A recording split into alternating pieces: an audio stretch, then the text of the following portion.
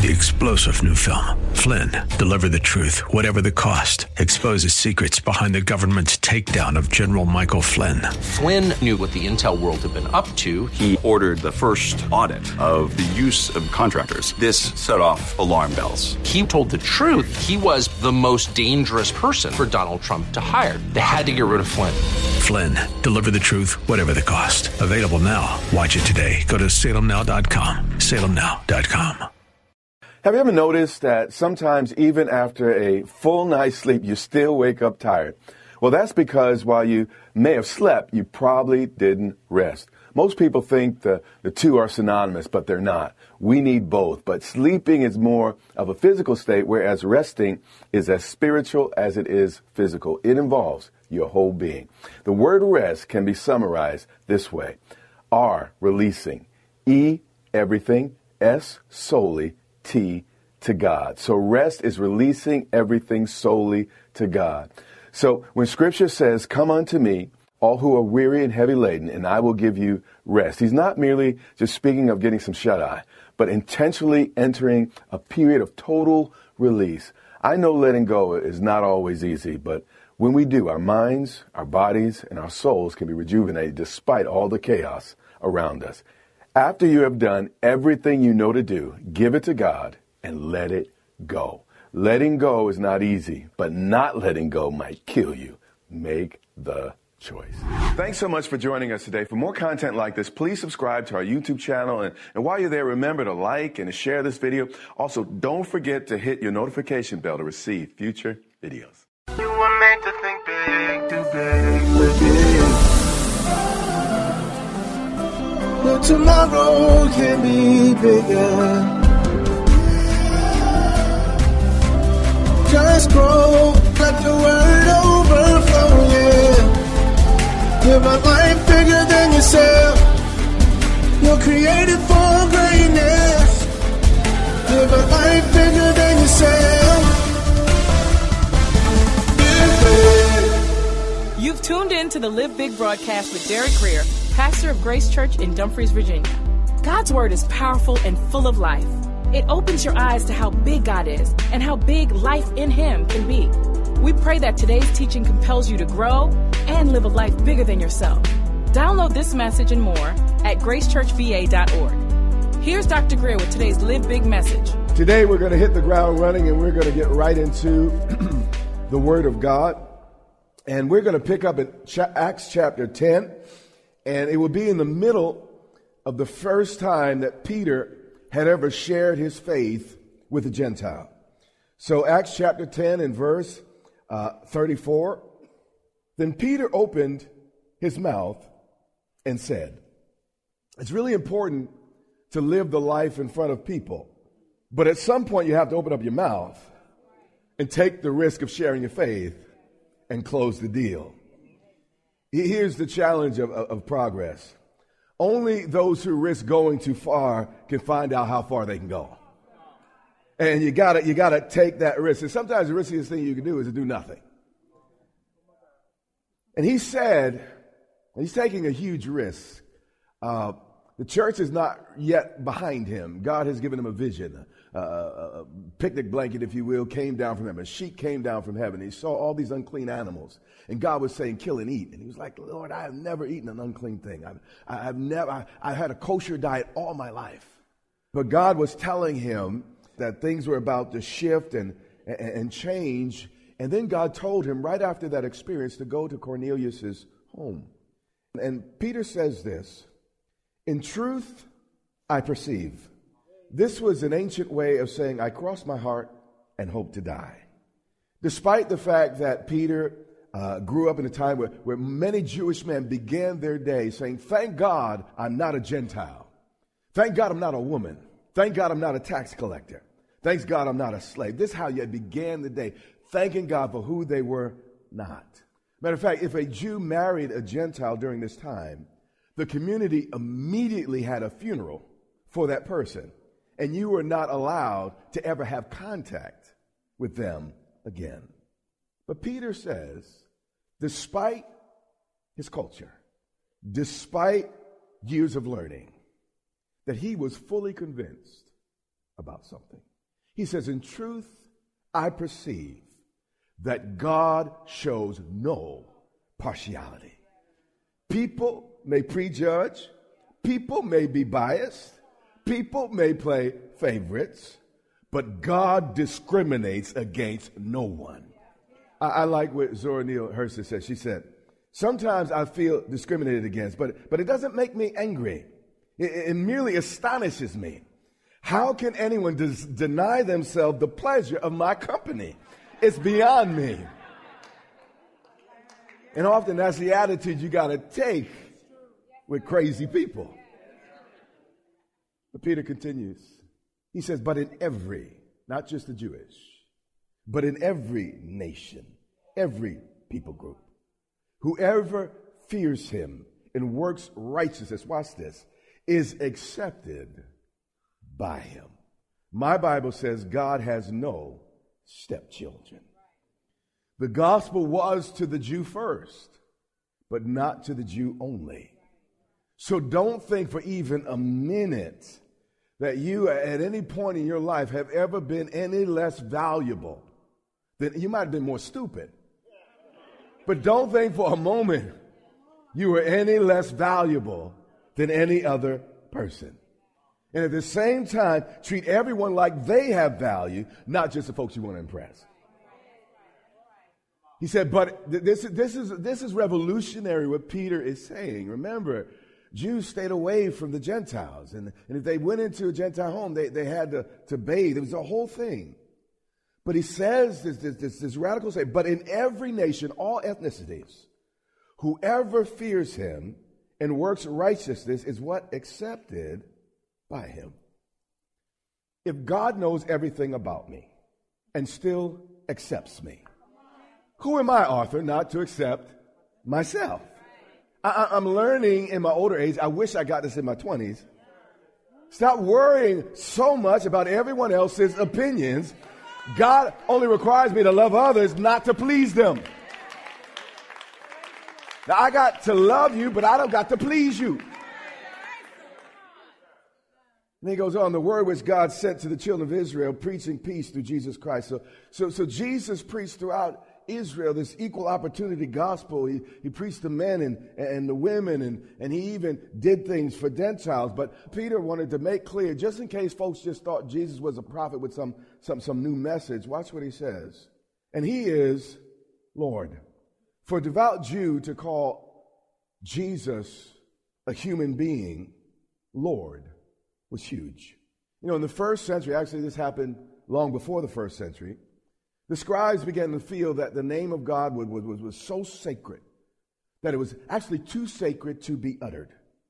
And what they would do is they replaced Yahweh or Yahweh, however you want to pronounce the term. We say Jehovah, that's Yahweh with an English accent, if you will.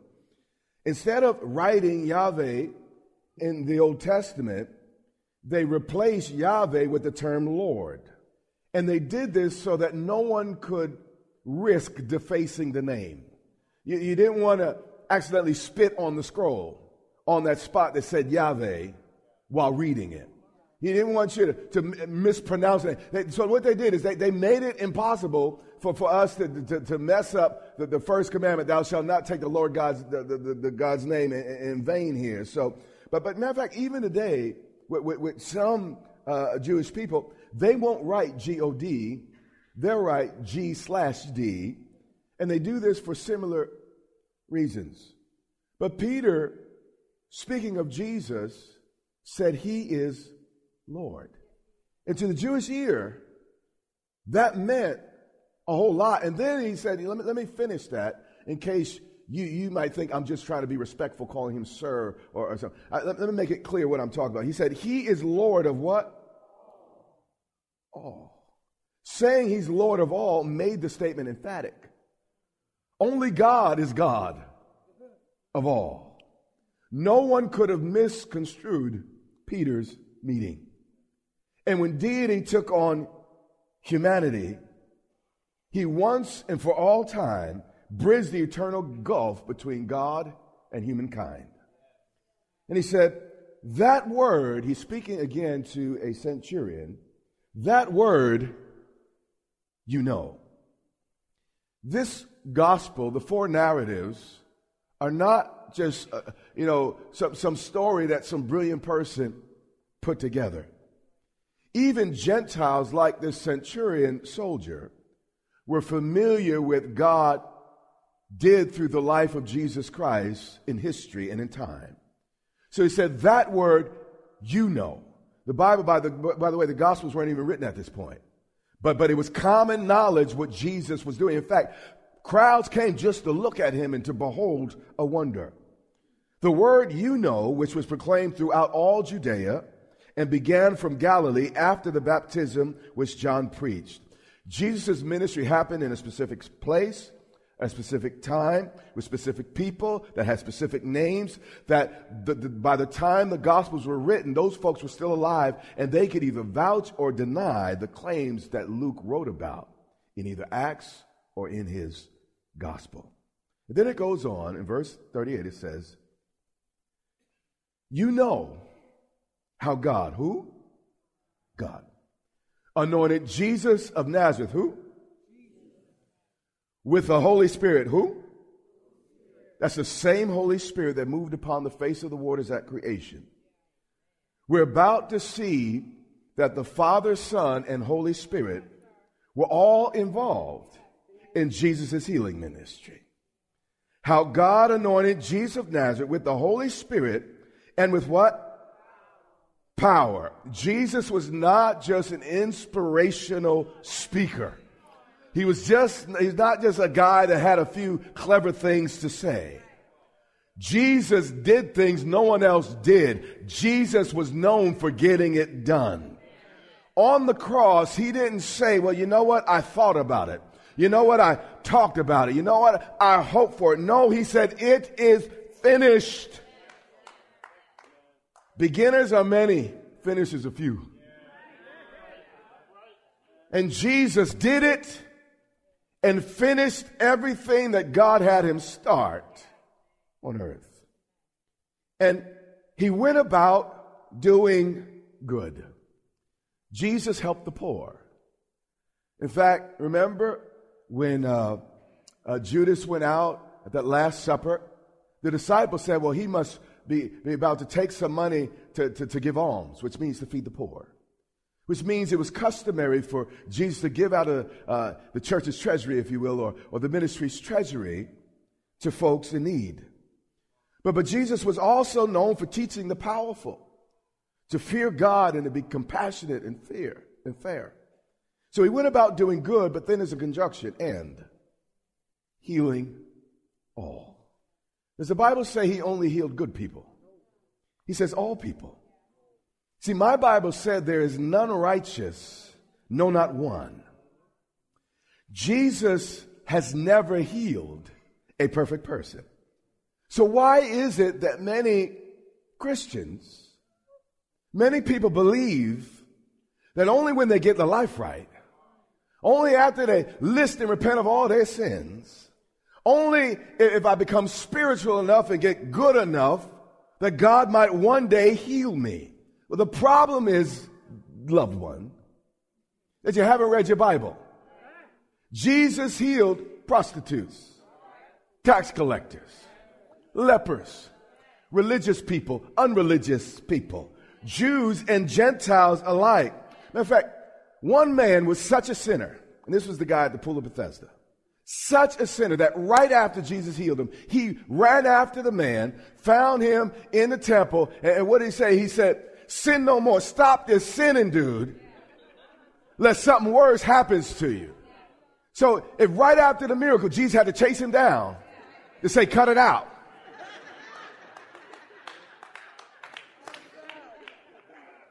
Obviously, when Jesus healed him, he didn't have it all together. So the reason we often don't receive from God is because we're looking at ourselves. I'm not worthy. I don't measure up. I don't have enough faith. That's your problem. Because you're looking at you. If you want to receive from God, look at him.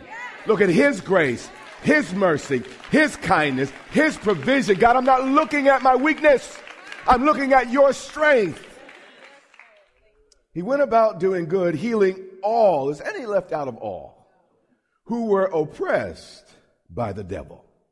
Dear ones, please stop confusing God and the devil.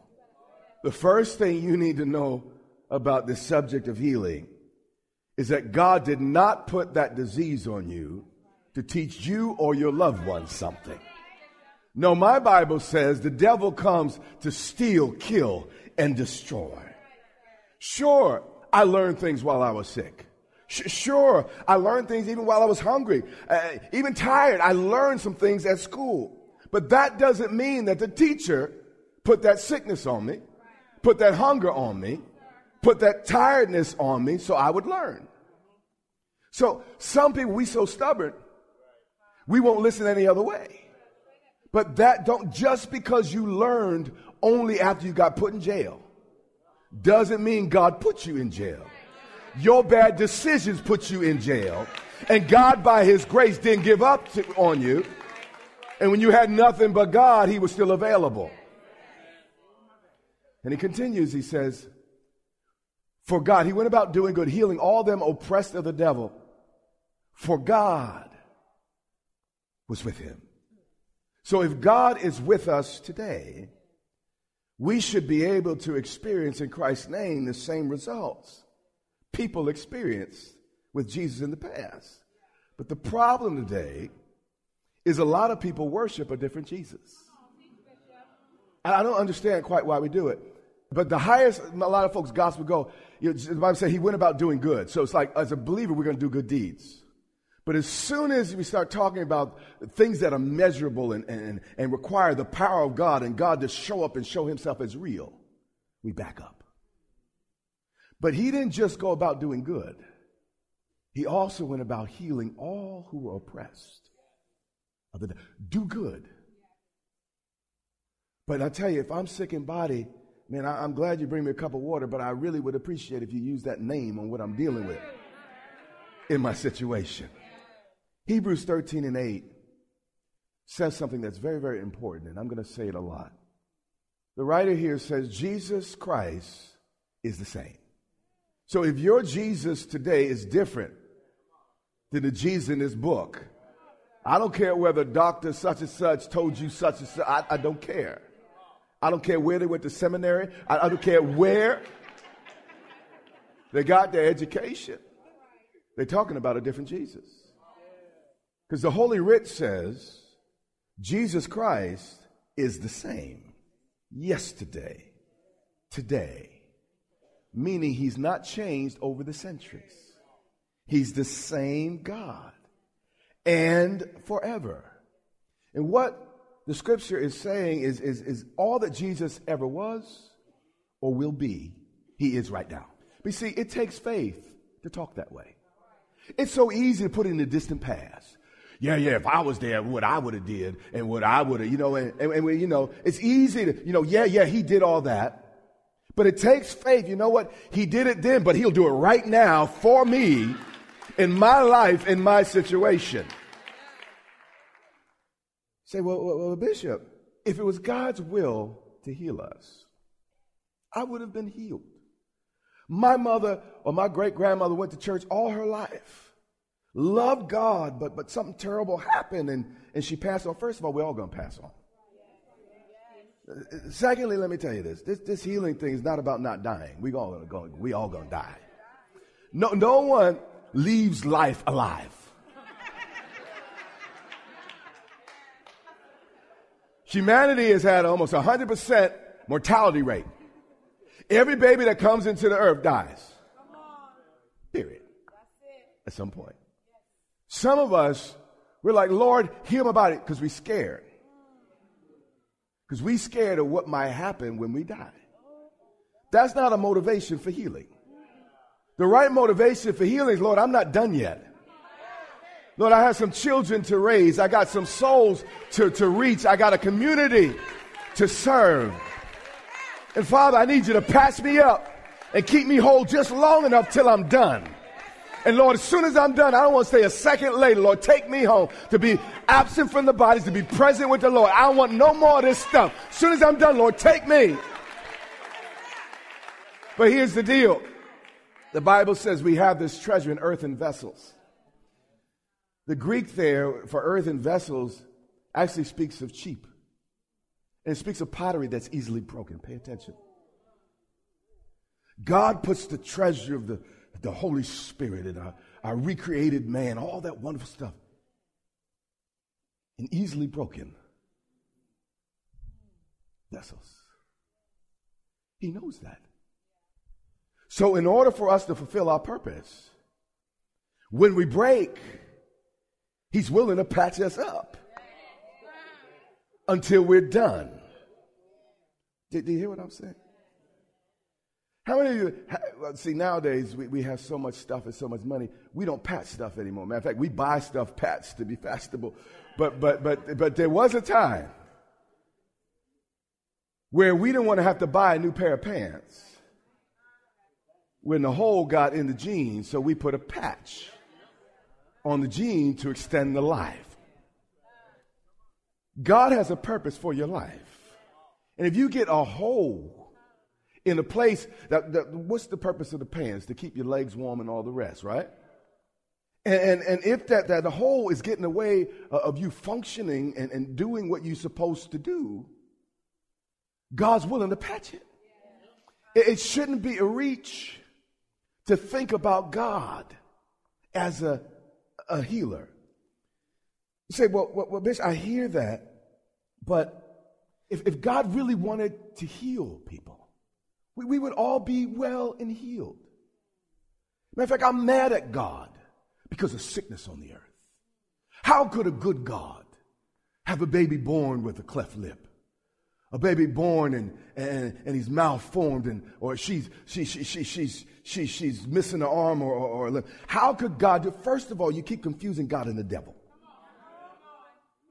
I know you're having a hard time here. Let's go to the book, lest you say Bishop gone crazy. 2 Peter 3:9. Let's listen to Peter again. He said, the Lord is not slack or slow. That's what it means concerning his promise, as some count slackness or slowness. But the real deal is God is patient, long-suffering toward us. You see, people felt that Jesus was taking too long returning. So Peter had to correct them. He said, Jesus isn't slow returning. He's been waiting on your slow butt to get right so you don't get left. See, it's not an issue that Jesus is reluctant and God's uncertain. I don't know that final number. I don't know how many people are going to enter the kingdom of heaven. But I know that God is brilliant. I mean, all the trillions of stars and everything out there, he knows each one by name.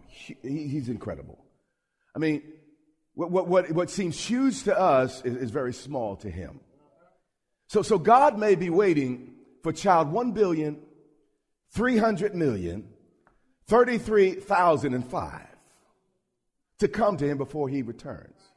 Now, you say, well, that's a huge number and it's very impersonal. Imagine if you had 10 children. You were one of the Winans. Okay. I think they had 12. I don't know. But you had 12 children, okay? And you go to the state carnival, state fair, and then you load up the car to take everyone home, but one child's missing. How many of you would leave that child just because you have the other 11? There'd be no CC, no BB. You hear what I'm saying? And that's what a human, you got to understand, with 1 billion people, that's barely 2 children to God. He's not a human being. So he may be waiting for that final child to come in. And the only reason he didn't come back yesterday was he wanted to give you a last chance today. You are listening to the Live Big broadcast with Dr. Derek Grier. We pray that you are inspired to think big, do big, and live big. Our goal is to compel you to live in a way that overflows and blesses those around you. Find out more about this broadcast, Grace Church, and Dr. Grier at gracechurchva.org. Dr. Grier and his wife, Pastor Yermitu, invite you to meet them at Grace Church in Dumfries, Virginia, for vibrant worship, Bible teaching, and fellowship each Sunday and Wednesday. Click gracechurchva.org for service times, directions, and much more. Again, that's gracechurchva.org. This has been Live Big with Dr. Derek Grier. Watch the Live Big broadcast Monday through Friday and every Sunday. Check your local TV listings or visit gracechurchva.org for the broadcast schedule. That's all the time we have, but until next time, remember, you have what it takes in Christ to live big.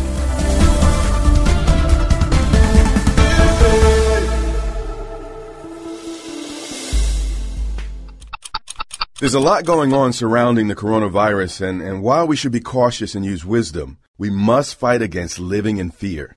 In times of crisis, stress can wreak havoc in our minds and bodies if we let it. Don't get me wrong, fear is a natural emotion, but through God's word, we have power to overcome it.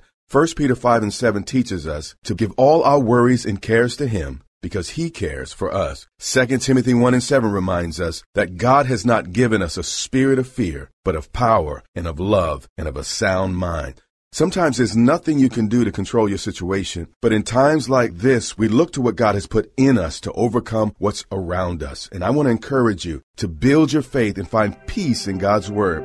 Go to gracechurchva.org to listen to my latest series titled No Fear. Also, get a copy of me reading all of the healing scriptures in the Bible from Genesis to Revelation as a free download. I love you, I'm praying for you, and we will get through this together.